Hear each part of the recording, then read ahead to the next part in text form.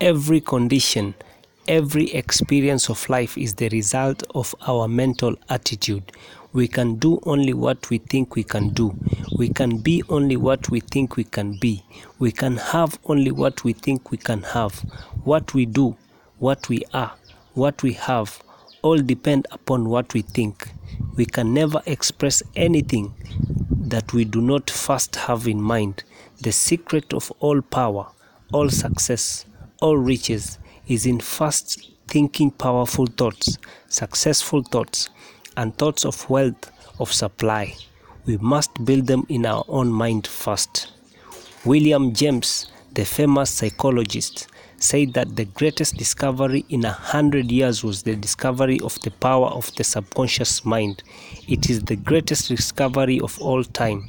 It is the discovery that man has within himself the power to control his surroundings, that he is not at the mercy of chance or luck, that he is the arbiter of his own fortunes, that he can carve out his own destiny. He is the master of all forces around him, about him. As James Allen puts it in, dream lofty dreams, and as you dream, so shall you become. Your vision is the promise of what you shall one day be. Your ideas is the prophecy of what you shall last unveil.